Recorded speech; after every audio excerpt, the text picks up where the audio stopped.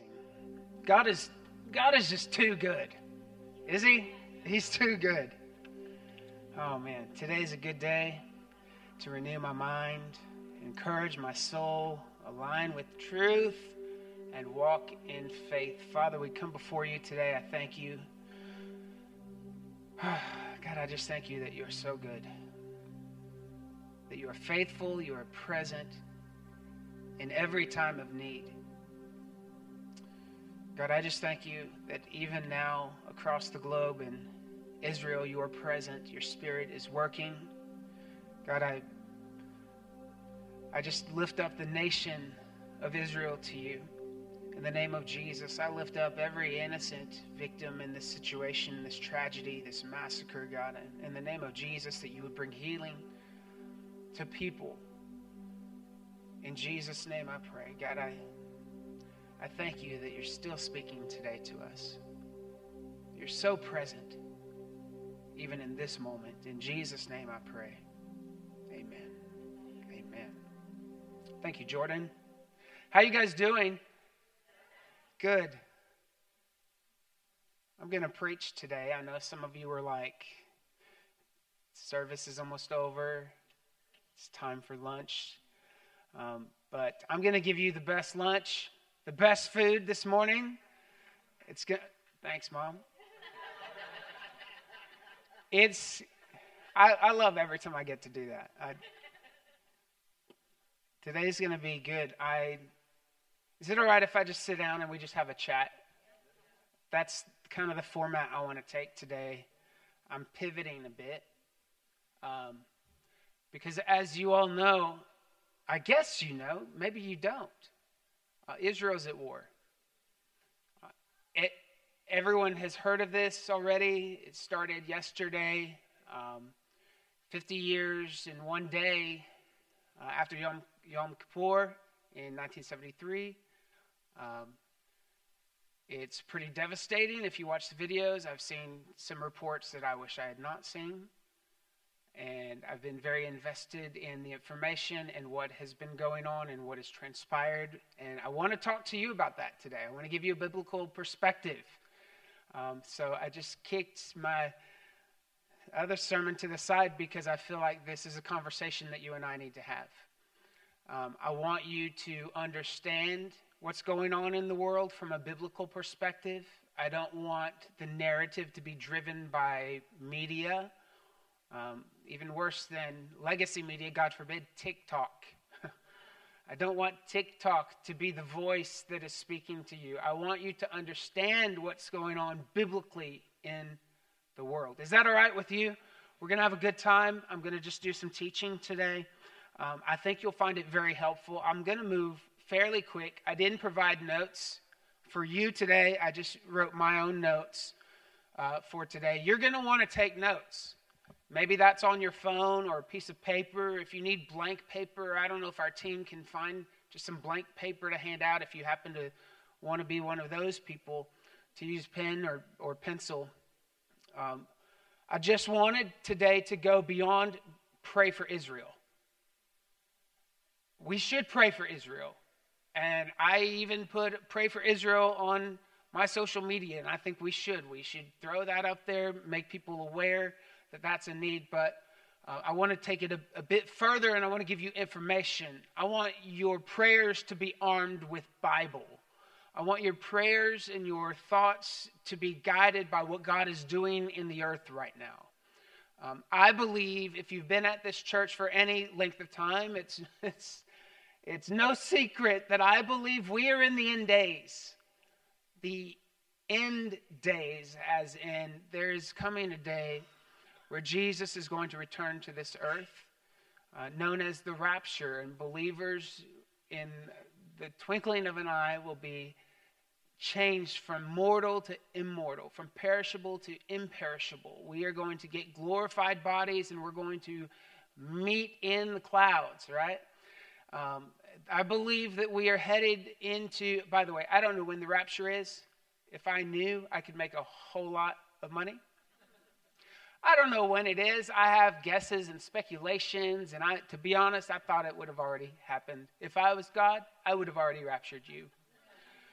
But I don't know when that's happening, but I'm seeing the signs. Anyone who has eyes to see and ears to hear are seeing the signs of the end times converging, just as the Bible said. Now I'm not going to go through the signs of the end times. That's not my purpose today. I want to focus more on Israel and the war that's going on and how that's not catching God by surprise, and it's not catching me by surprise. And if it caught you by surprise, you won't be surprised at the end of this sermon. Okay? Hamas, as far as I know, as far as 33 minutes ago, when I last checked, there are still Hamas terrorists at large in the southern region of Israel. I did hear that Hezbollah in the north has fired a few mortars, but it appears that the IDF as well as Hezbollah are trying to keep a lid on it. It's not escalating too much at this point. That could change. As you guys know, what's the saying? All's fair in love and war. We don't know what could happen 10 minutes after this sermon, but as of now, it looks like it's a mow the grass operation. You know, they're going in and taking out the terrorist, the Hamas extremist, and going to mow the grass for a bit, and then more terrorists will grow up, and they'll have to go back in and mow the grass again. That looks like what it's going to be, but we'll talk about that. It was a very sophisticated attack. They came into Israel by land, air, and sea. Hamas has not ever done that. Hamas historically has done very primitive attacks on Israel. You know, the bombs, the rockets, launches like that. The degree of sophistication would make the astute observer believe that in some way Iran is involved. Now, I'm not trying to blame anybody, but the truth is the president of Iran yesterday called the leader of Hamas and congratulated them on such a victory in Israel. Make no mistake about it, this was a massacre. A massacre of innocent people, not just IDF soldiers. There were women, children, the elderly that were murdered in the streets, in their homes. There were some 250 young people at a peace party in the south that were surrounded by Hamas, and bullets just started flying. Hundreds of people are dead. I think the latest count is I saw 750 confirmed dead. We don't even know yet how many people have been taken hostage, and they were marched back into Gaza, where Hamas is stationed and where they have infiltrated. There are, by the way, innocent, wonderful Palestinian people in Gaza that are going to be the victims of this as well. We're talking about the extremists here today. So we know that there are people that have been marched back in there. So we don't know the fallout. Thousands of people have been injured. Hundreds murdered, thousands have injured. Already, the casualties are exceeding that of the Six-Day War in 1967. They are saying that what happened yesterday in Israel is equivalent to what happened in America on 9/11. So as an American, just hearing 9/11, that guttural feeling that you just felt, that's exactly what our brothers and sisters in Israel experienced yesterday and are currently going through. So as a pastor, I have to talk about this. I have to address what's going on. You know, I will tell you that Jesus said in Matthew 24, verse 6, that a sign of the end times is that there will be wars and rumors of wars. That's one of the signs. Wars have been going on, by the way, since the beginning of humanity. You go back to Genesis, the first view of violence. We have Cain raised his hand against Abel, and there has been murder and bloodshed ever since. We know from recorded history, at least, that there are some 10,624 wars recorded in history. 10,624 wars that have been recorded. Most of those are in Europe, by the way. What's up with the Queen? What's going on in Europe? Most of the wars are recorded in Europe. But if we look at the estimated wars around the world, including Africa and South America. Many of those wars have never been recorded. We're talking about an estimated 50,000 wars. Humanity has only been at peace, like with no war anywhere, in the entire span of our humanity, only for 268 years. So out of 6,000 years of humanity, we've only experienced peace for 268 years. War has been a terrible curse on humanity since the beginning of recorded history, and I want to make sure that we all understand why wars happen. The Bible's very clear on why war happens. The narrative of the world doesn't match what Scripture says on why wars happen. The world would lead us to believe that war happens due to social injustice. And it sounds benevolent, it sounds wise, and it sounds smart that there's social injustice and unrest, therefore it's war. But the Bible says that's not actually what causes war. In fact, the Bible says there's going to be 1,000 years at the end of human history, 1,000 years with complete justice, zero injustice, and it will still result in war. So it's not injustice that starts war. We can find out what starts war from the book of James, chapter 4, says, what is the source of quarrels and conflicts among you? James, the brother of Jesus, asks in verse 1, chapter 4. He says, what's the source of quarrels and conflicts among you? Is not the source your pleasures that wage war in your members? You lust and do not have, so you murder. You are envious and cannot obtain, so you fight and quarrel.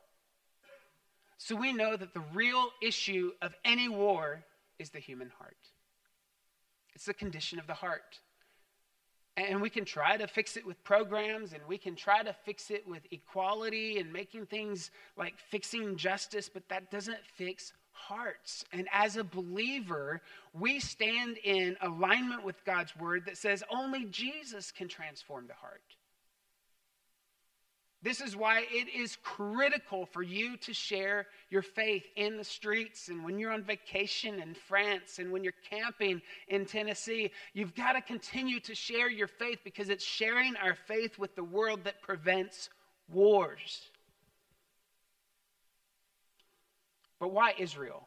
We've got to answer that question. Why Israel? Israel's kind of, everybody talks about Israel. Israel is like the size of New Jersey, and the whole world is concerned about Israel. Have you ever just wondered, like, why Israel? What's the big deal with Israel? Why do people hate Israel? Why does God love Israel? We'll answer that right now so that you can get a framework and understand why all the world is against Israel. They're against Israel, number one, because God gave us the Bible through the Jews. Ever thought about that? This thing that we revere and this thing that is perfect and changes our life and leads us to the cross and leads us to redemption and leads us to wholeness. This was brought to you courtesy of the Jews. Come on, church, say thank you. I know, cheap joke. The Bible was brought to us by the Jews. But that's not the only reason the world hates the Jews and the enemy is trying to devour the Jews. The Messiah came to us through the Jews. God, I don't know why God chose the Jews, but he did. I don't know why he didn't choose Australians. I don't know why he didn't choose the people in Waco or the people in Buda. I don't know why God chose the Jews, but he did. He chose the Jews to bring the Messiah to the earth. And because of that, the enemy is mad. And those that aren't believers in Jesus, there is a natural war inside of them against Christianity and against the Jews. Because the Jews birthed the Messiah. Why else does the devil hate the Jews so much? Well, Israel, to be honest, is God's illustrated sermon. Have you ever been to church when I've done an illustration? I use some prop to get my point across. Sometimes I use goats. Sometimes I use balls, chairs, tables. Israel is God's illustrated sermon. God chose to use Israel to prove to the globe that there is a God.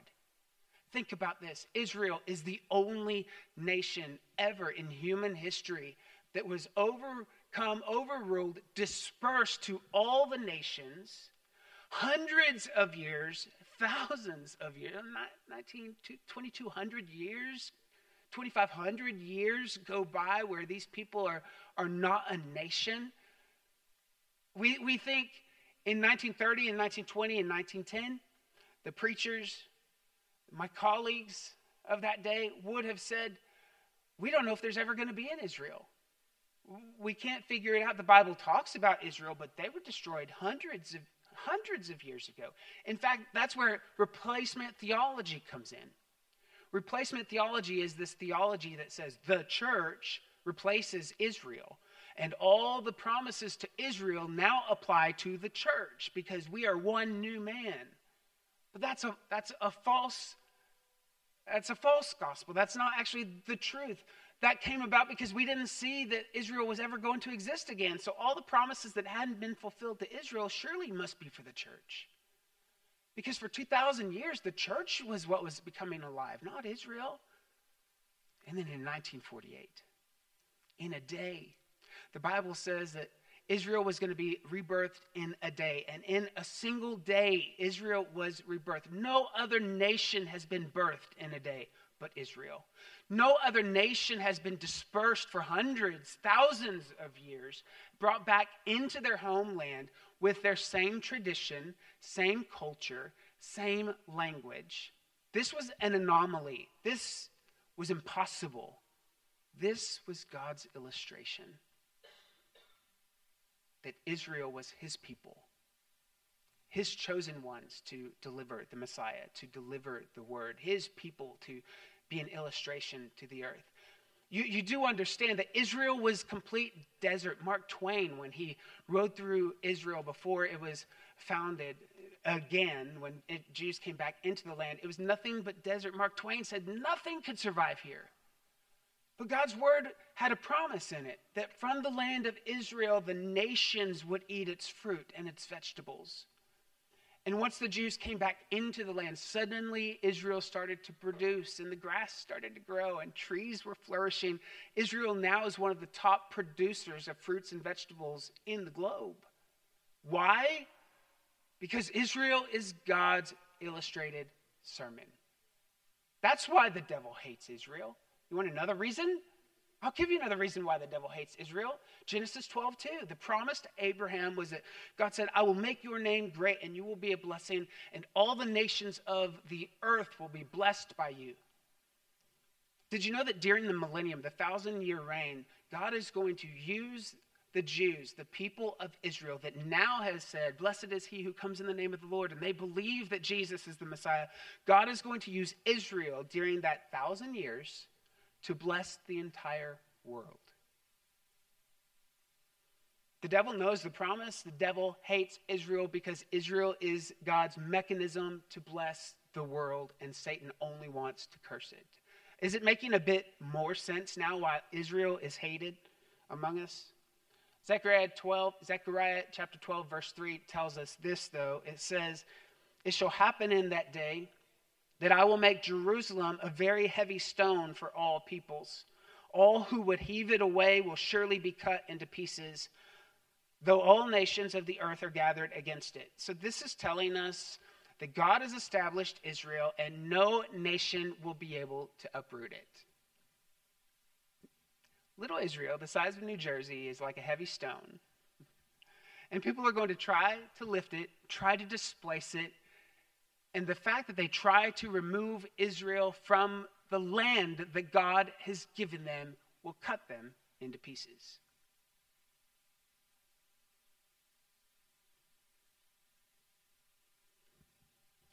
So the title of my sermon is Wars and Rumors of Wars.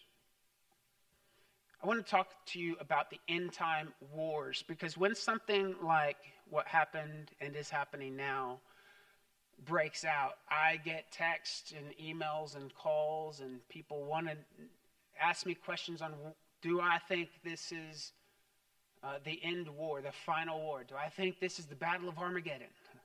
And they want to know what I think about it. So I want to transfer my knowledge into you so that you can assess the situation and know where we are on the prophetic timeline. Is that all right? Okay. When you talk about the end time wars, how many wars do you think of? The world has made a movie about an end time war. Armageddon. Right? Anyone ever heard the term Armageddon? That's kind of like, when we think of apocalypse, the next term we think of is Armageddon, right? So that's a massive war that the world thinks about. Every war is lumped into that. Anyone know of any other wars in the end times? Gog and Magog. Yes, there's a war called Gog and Magog. I'll have people ask me, hopefully not after hearing this sermon, but they will say, do you think this skirmish is Gog and Magog? And I'm going to tell you in this sermon how you should answer that and what the answer is. But did you know there are two wars of Gog and Magog? There's not just one Gog and Magog, there's two. So we're now up to three. I've gone through Scripture and I've got it labeled for us so that we can all understand. I'm going to move through it pretty quick. We're almost like just water skiing on the surface of some very deep material. Is that all right? I'm just helping you understand and grasp what's going on in the world. When we talk about end-time wars, there aren't 3 wars. There are actually 9 wars. There are 9 wars that I want you to understand where they're at in Scripture, who the key players are, and what you can expect from each of these wars. So hopefully you've got your notes ready. I'm going to start with the first war, and that is, let me just put a disclaimer out here. It's what I would call the iffy war. All right? Like, it's iffy. It may be a war. It may not be a war. People disagree. Good, God-fearing people disagree on if this is a war or if it was just a lament from Asaph, and that's Psalm 83. Psalm 83, war, is the name of this war. Or you could call it, if you're taking notes, the war of annihilation. Like I said, some people believe that Psalm 83 is just a lament. Some people believe that this happened in Bible times, but it absolutely did not. That is not verifiable by historical records. Some people would say that the Psalm 83 war was the war of 1967. I know a guy that believes that. He doesn't know yet that he's wrong, but I disagree with that. I don't believe that 1967 was the war of Psalm 83, and I'll tell you why. In Psalm 83, it lists all the surrounding enemies of Israel. Not the nations, the surrounding factions. So who would qualify for this in Psalm 83 would be Hamas, Hezbollah, any of the warring factions that are around, any of the terrorist organizations, some of the groups in Jordan, some of the groups in Egypt, just the surrounding neighbors, right? Like, they're in and out of Israel constantly. That's who Psalm 83 is talking about. Now, all of those key players were in the 1967 war, but in Psalm 83, it tells us that God is going to obliterate those enemies. Are those enemies obliterated today? No, because we're having to mow the grass again. They're back in Israel.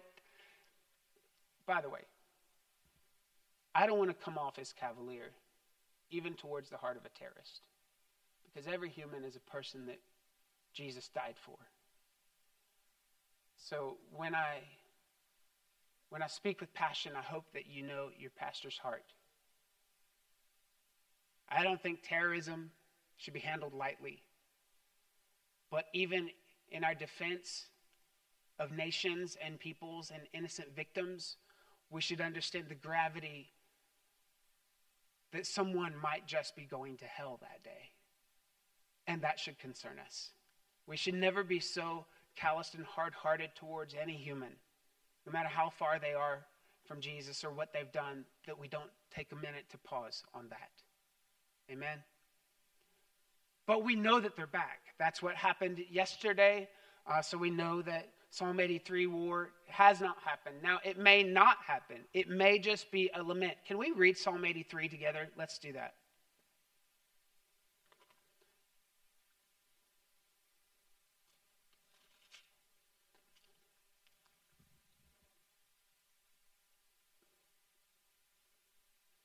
I'm going to read from a different translation than you're going to see on the screen, but you can follow along. O God, do not keep silent. Be not quiet, O God, be not still. See how your enemies are astir, how your foes rear their heads.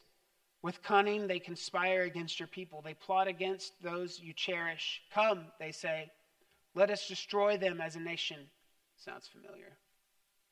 That the name of Israel be remembered no more. With one mind they plot together. They form an alliance against you. The tents of Edom and the Ishmaelites and Moab and Hagrites, Gebal, Ammon, Amalek, Philistia, with the people of Tyre, even Assyria has joined them to lend strength to the descendants of Lot, Selah.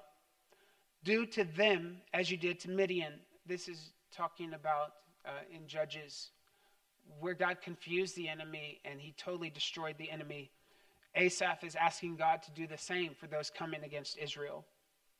Verse 13, make them like tumbleweed, O my God, like chaff before the wind. As fire consumes the forest or a flame sets the mountains ablaze, so pursue them with your tempest and terrify them with your storm. Cover their faces with shame so that men will seek your name, O Lord. May they ever be ashamed and dismayed. May they perish in disgrace. Let them know that you, whose name is the Lord, that you alone are the most high over all the earth. That is what is known as the Psalm 83 war, all right? That's the first war that we're talking about today. And you may ask, well, Pastor Trey, do you believe that what started yesterday is the Psalm 83 war? I'm glad you asked. I don't know. It's all the same. It's like starting that direction. We've got Hamas. We've got the people that are around Israel. Here's what I'm not seeing, why I don't know that it's the Psalm 83 war, or if it's going to fulfill all of that. Hezbollah in the north would need to take a much more active role in the infiltration, as well as I think the Taliban has requested passageway through Iran, Iraq, and Jordan to be a part of the skirmish. If we see multiple factions coming together, a conglomeration of groups coming together, that does not include outer nations. So I'm not talking about Turkey. I'm not talking about Russia. I'm not talking about Egypt necessarily, or Ethiopia. I'm not talking about Jordan. I don't know if I said that. We're not talking about the nations, but if we see factions joining together, this might just be the Psalm 83 war that's prophesied in Scripture. All right? How does the Psalm 83 war end? All the enemies being destroyed. So Israel will win the Psalm 83 war. God will win the war for Israel if and when this war actually ends up being the war. I call it the iffy war, but here's what's interesting. The next war I want to get to, these groups, the inner layer, the neighbors of Israel, are not included in the next war that the Bible talks about, and that's the war of Gog and Magog. Have you guys heard of Gog and Magog before? You've heard it referenced? Okay. We know that this war is going to happen. You can take this to the bank. You can be absolutely certain that the war of Gog and Magog is going to happen, and that is going to involve a number of nations, primarily ones that are in the news every single day right now. Russia, Iran, and Turkey. There are other players. Ethiopia is going to be a part of that. Some factions in Egypt and Jordan, some areas of Jordan, also known as Elam, are going to be a part of that. But the real key players are Russia, Turkey, Turkey, and Iran. And you can see in the news every day their alliances are growing closer and tighter together. That is coming. The big debate on this war, by the way, the war of Gog and Magog, you'll find in Ezekiel 38 and 39. I'm not going to read that. I'll let you read that yourself. The big debate on this war is when it's going to happen. For the longest time, most people believed that this war happened at the beginning of what is known as the tribulation, aka the time of Jacob's trouble. As a pre-tribulation rapture guy, I believe that the rapture is happening before the 7-year tribulation, that God doesn't need the church here at that time. In fact, what happens in the war of Gog and Magog, how God wins the battle through signs and wonders, it's very reminiscent of how God treated the Jews in the Old Testament. Since the church has been here, we have been the signs and the wonders and the miracles to win over Israel. It has been our job to witness to the Jews and bring them to a saving knowledge of Christ. That's why we don't necessarily see seas splitting and mountains being torn in two and the grandiose miracles of God, because the Jews, signs are for the Jews. And I believe when the rapture happens and the church is taken, God is going to then start working in miraculous signs again to win the heart of the Jew. We did believe for the longest time, Stefan, that the war of Gog and Magog was at the beginning of the tribulation. But now the majority of scholars, I'm not a scholar, but I do have an opinion, and I side with the scholars on this. Majority believe it will happen in the interim. So at some point after the rapture of the church, but before the tribulation actually starts. The tribulation doesn't start with the rapture of the church, by the way. The tribulation starts biblically when the Antichrist signs and confirms a covenant, a 7-year covenant that will allow Israel to rebuild a temple. That's when the time starts ticking for the tribulation. Most believe that the war of Gog and Magog is going to happen before the tribulation starts, and out of that uprising, out of that war, the Antichrist is going to bring peace. All right, he's going to step in Europe with smooth talking and through diplomacy, and he's going to establish peace. God will step in and he'll defeat enemies. And in this war, we see through Scripture that the fire, Russia, actually, Turkey and Iran will fire nukes at Israel, and the nukes will turn back on those who sent them. It's going to be so obvious that God won the war. The entire world will now know that there is a God and his people are in Israel. God is going to do it. The war of Gog and Magog, that's early on in the tribulation. I won't be here for that. You won't be here for that. Then let's go to the next war in Revelation chapter 6.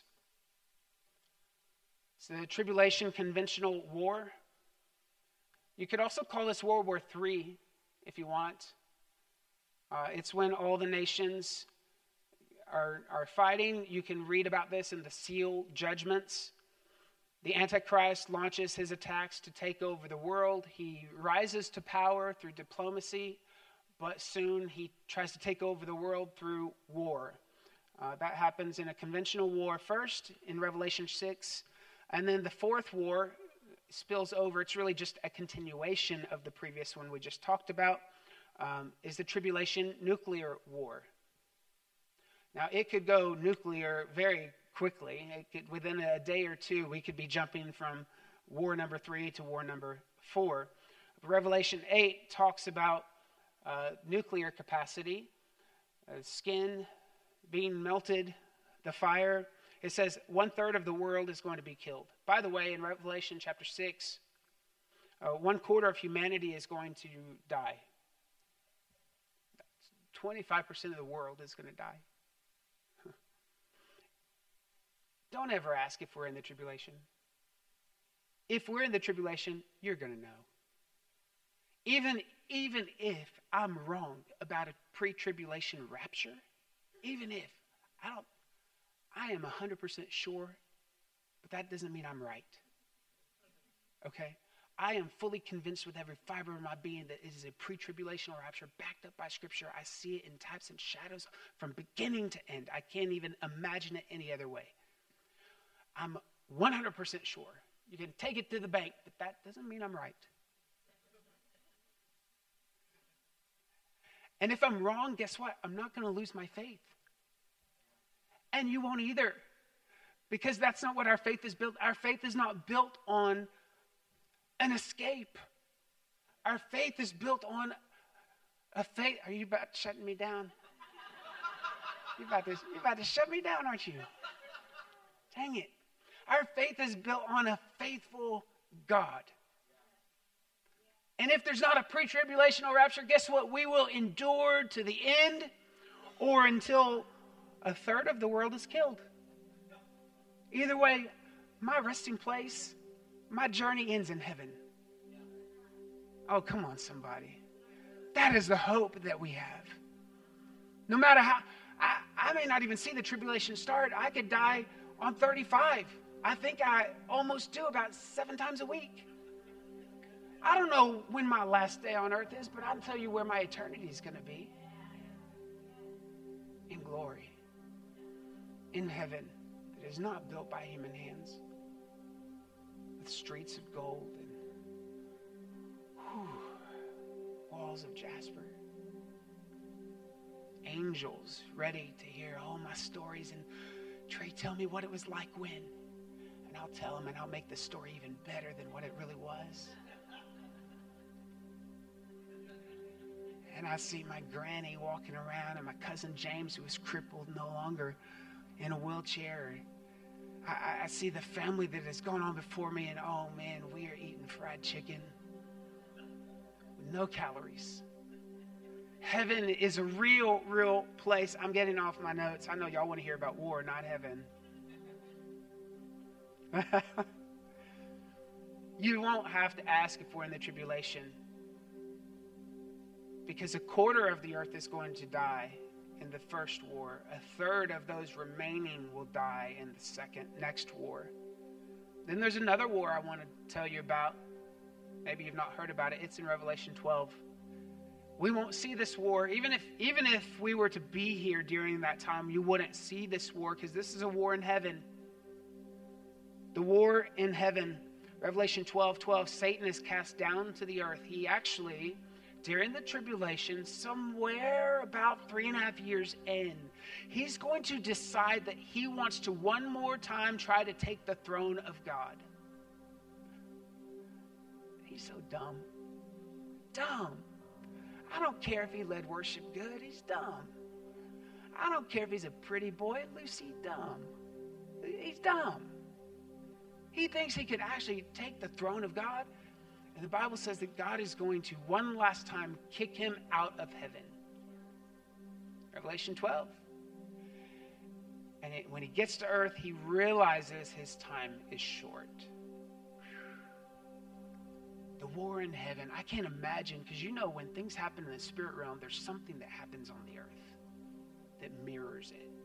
I can't imagine what's going to be happening on the earth when there is a war in heaven. What is going to be going on down here? I think it's bizarre, actually, that Satan still has access to the throne room. You know Satan's in heaven. He can travel back and forth.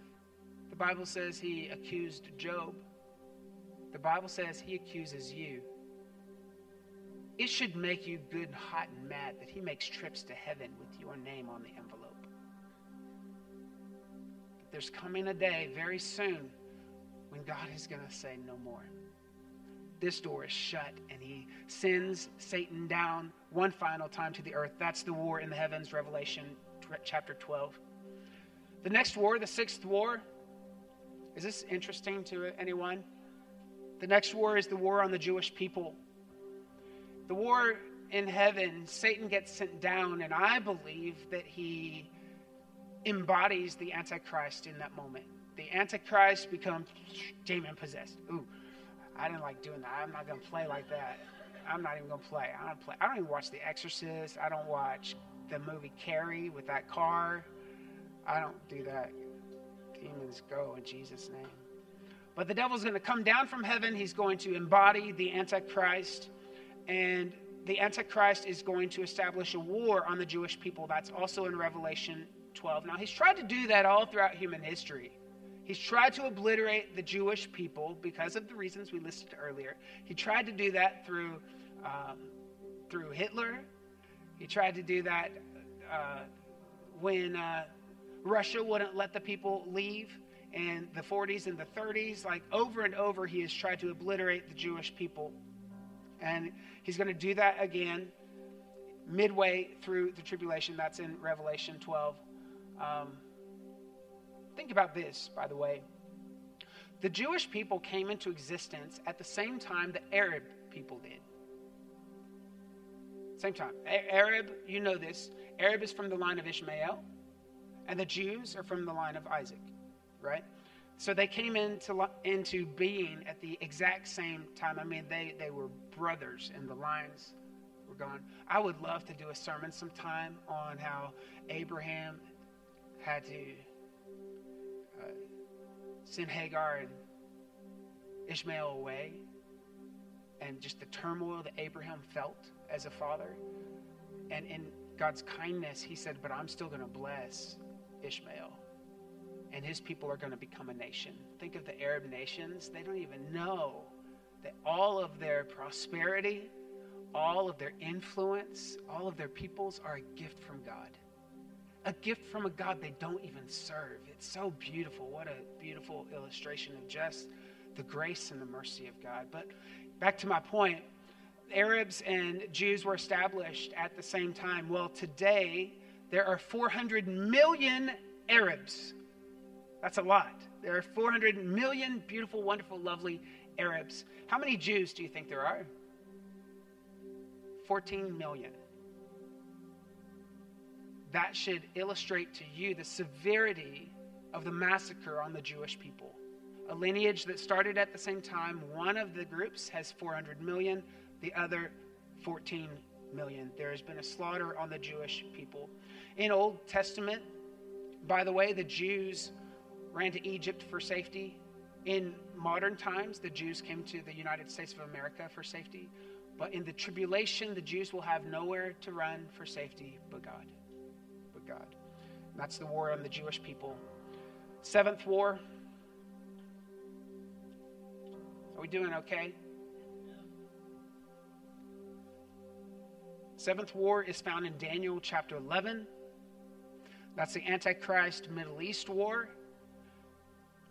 When he has the war on the Jewish people, the Bible says that the majority of the Jews are going to go off into hiding. We suppose that they're going to go into Jordan, Petra. They're going to be hidden from the Antichrist, nurtured by Christ, loved by Christ, taught by Christ. And the Antichrist will make his way back to his headquarters, wherever that may be. My guess is it's in Europe, potentially Rome. That would just be my guess. But somewhere in the next several months of him going back to his headquarters, there's going to be a revolt in the Middle East. There are going to be Arab nations that don't like the Antichrist at all. Let's face it, guys, Africa, South America, there are many populations that have spent 200 years oppressing the European colonization. The Antichrist coming from that area is not going to sit well with the majority of the world. And so we're going to see a revolt after the Jews are in hiding. And Daniel 11 says he's going to make his way down through the nations. So he's going to go through Turkey, through Syria, through Israel, all the way down into Egypt, conquering people. Towards the end of the tribulation, he hears about that and he conquers people. But the Bible says he's not allowed to go into Jordan. So he's trying to conquer everyone, but the Antichrist cannot make it into Jordan. Why is that? Because God is hiding the Jews there. He's preparing his people for the end of days. He hears a rumor that armies are coming from the east. So he makes it down to Egypt. He's killing all these people, and he hears that a large army is coming from the east. Now, I'm pretty good with direction, but for those of you who aren't, let me just give you a tip. The east would point you approximately to China. China is going to hate the Antichrist. they're going to, let me say this with less certainty. I believe it's China that's going to have a 200 million man army.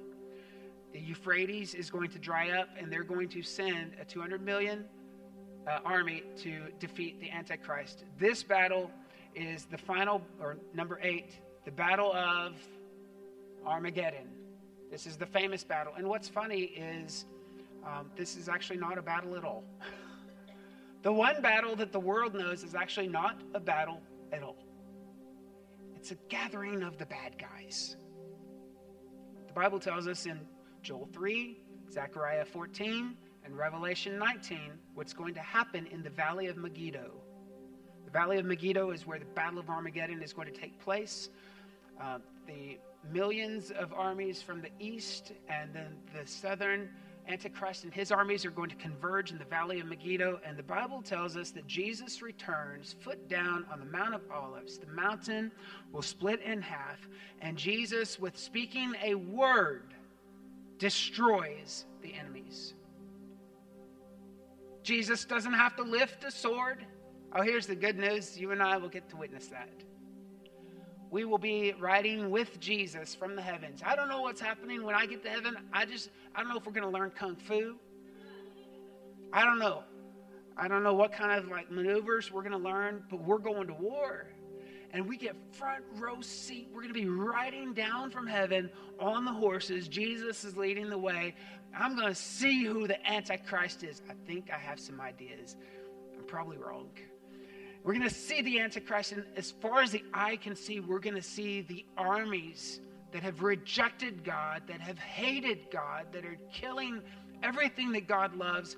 And God is going to step down, almost like Shazam, just step down on the mountain. The mountain is going to split in two, and with his word, suddenly the flesh of every enemy is going to melt. The Bible says that their blood is going to splatter as high as the horse's bridle for 200 miles.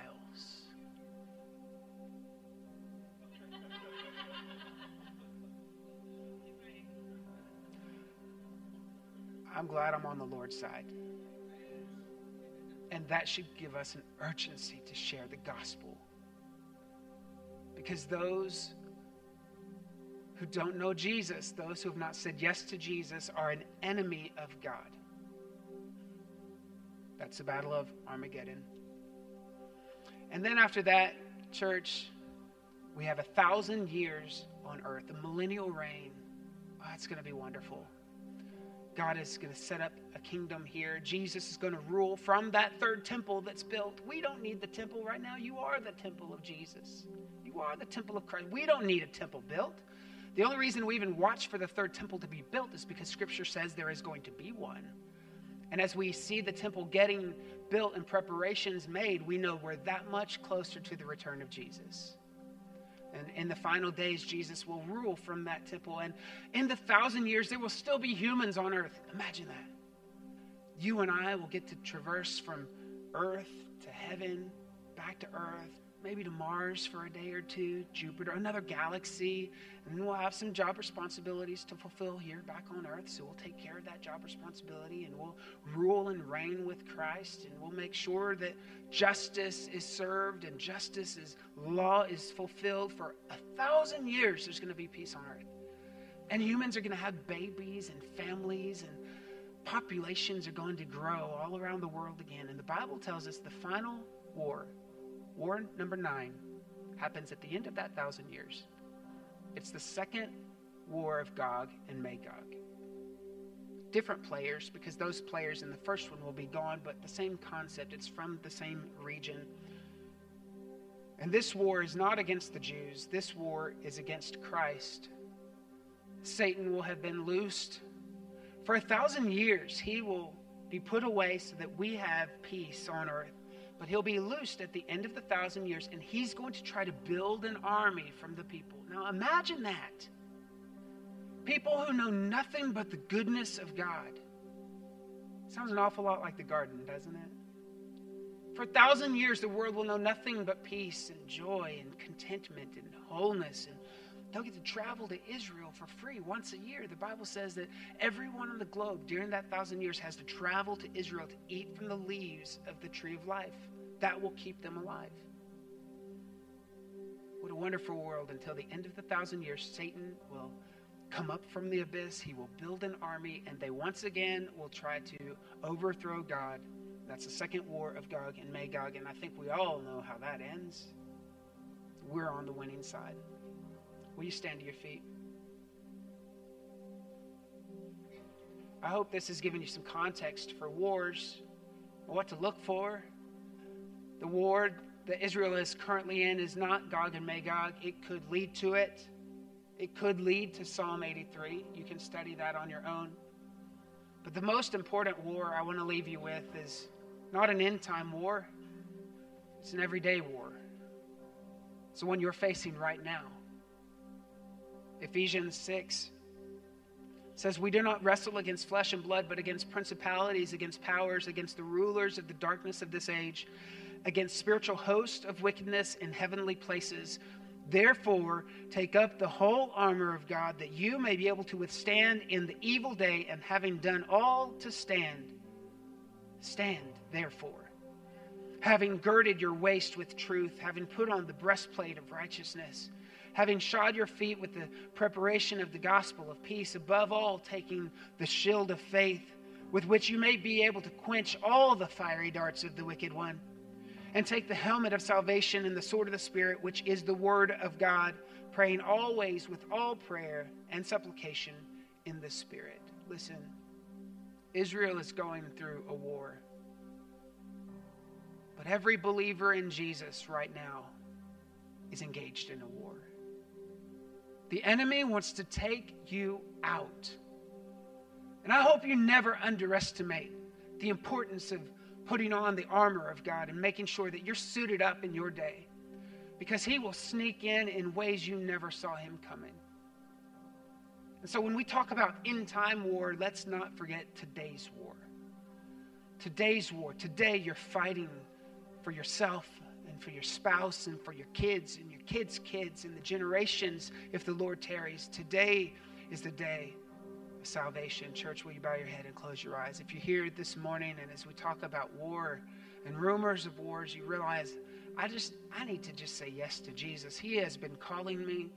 I sense that there's a shift in the world. I sense that something is going on, and I don't know when Jesus is coming, but I know that today is the day where I need to say yes to him. If that's you, will you just lift your hand at me today? Thank you for that hand. Thank you. 2, 3. Thank you. Anyone else? Thank you. Church, will you say this prayer after me? There's no formula to it. Just from your heart, say, Heavenly Father, I know I'm a sinner in need of grace. I believe that Jesus is the Son of God. I believe that Jesus died on a cross. He rose again on the third day. I believe that from this moment forward, my life is never the same. I am not my own. I was bought at a price. I say yes, Lord. In Jesus' name, amen. Amen. If you just said yes to Jesus, come on, let's celebrate, church.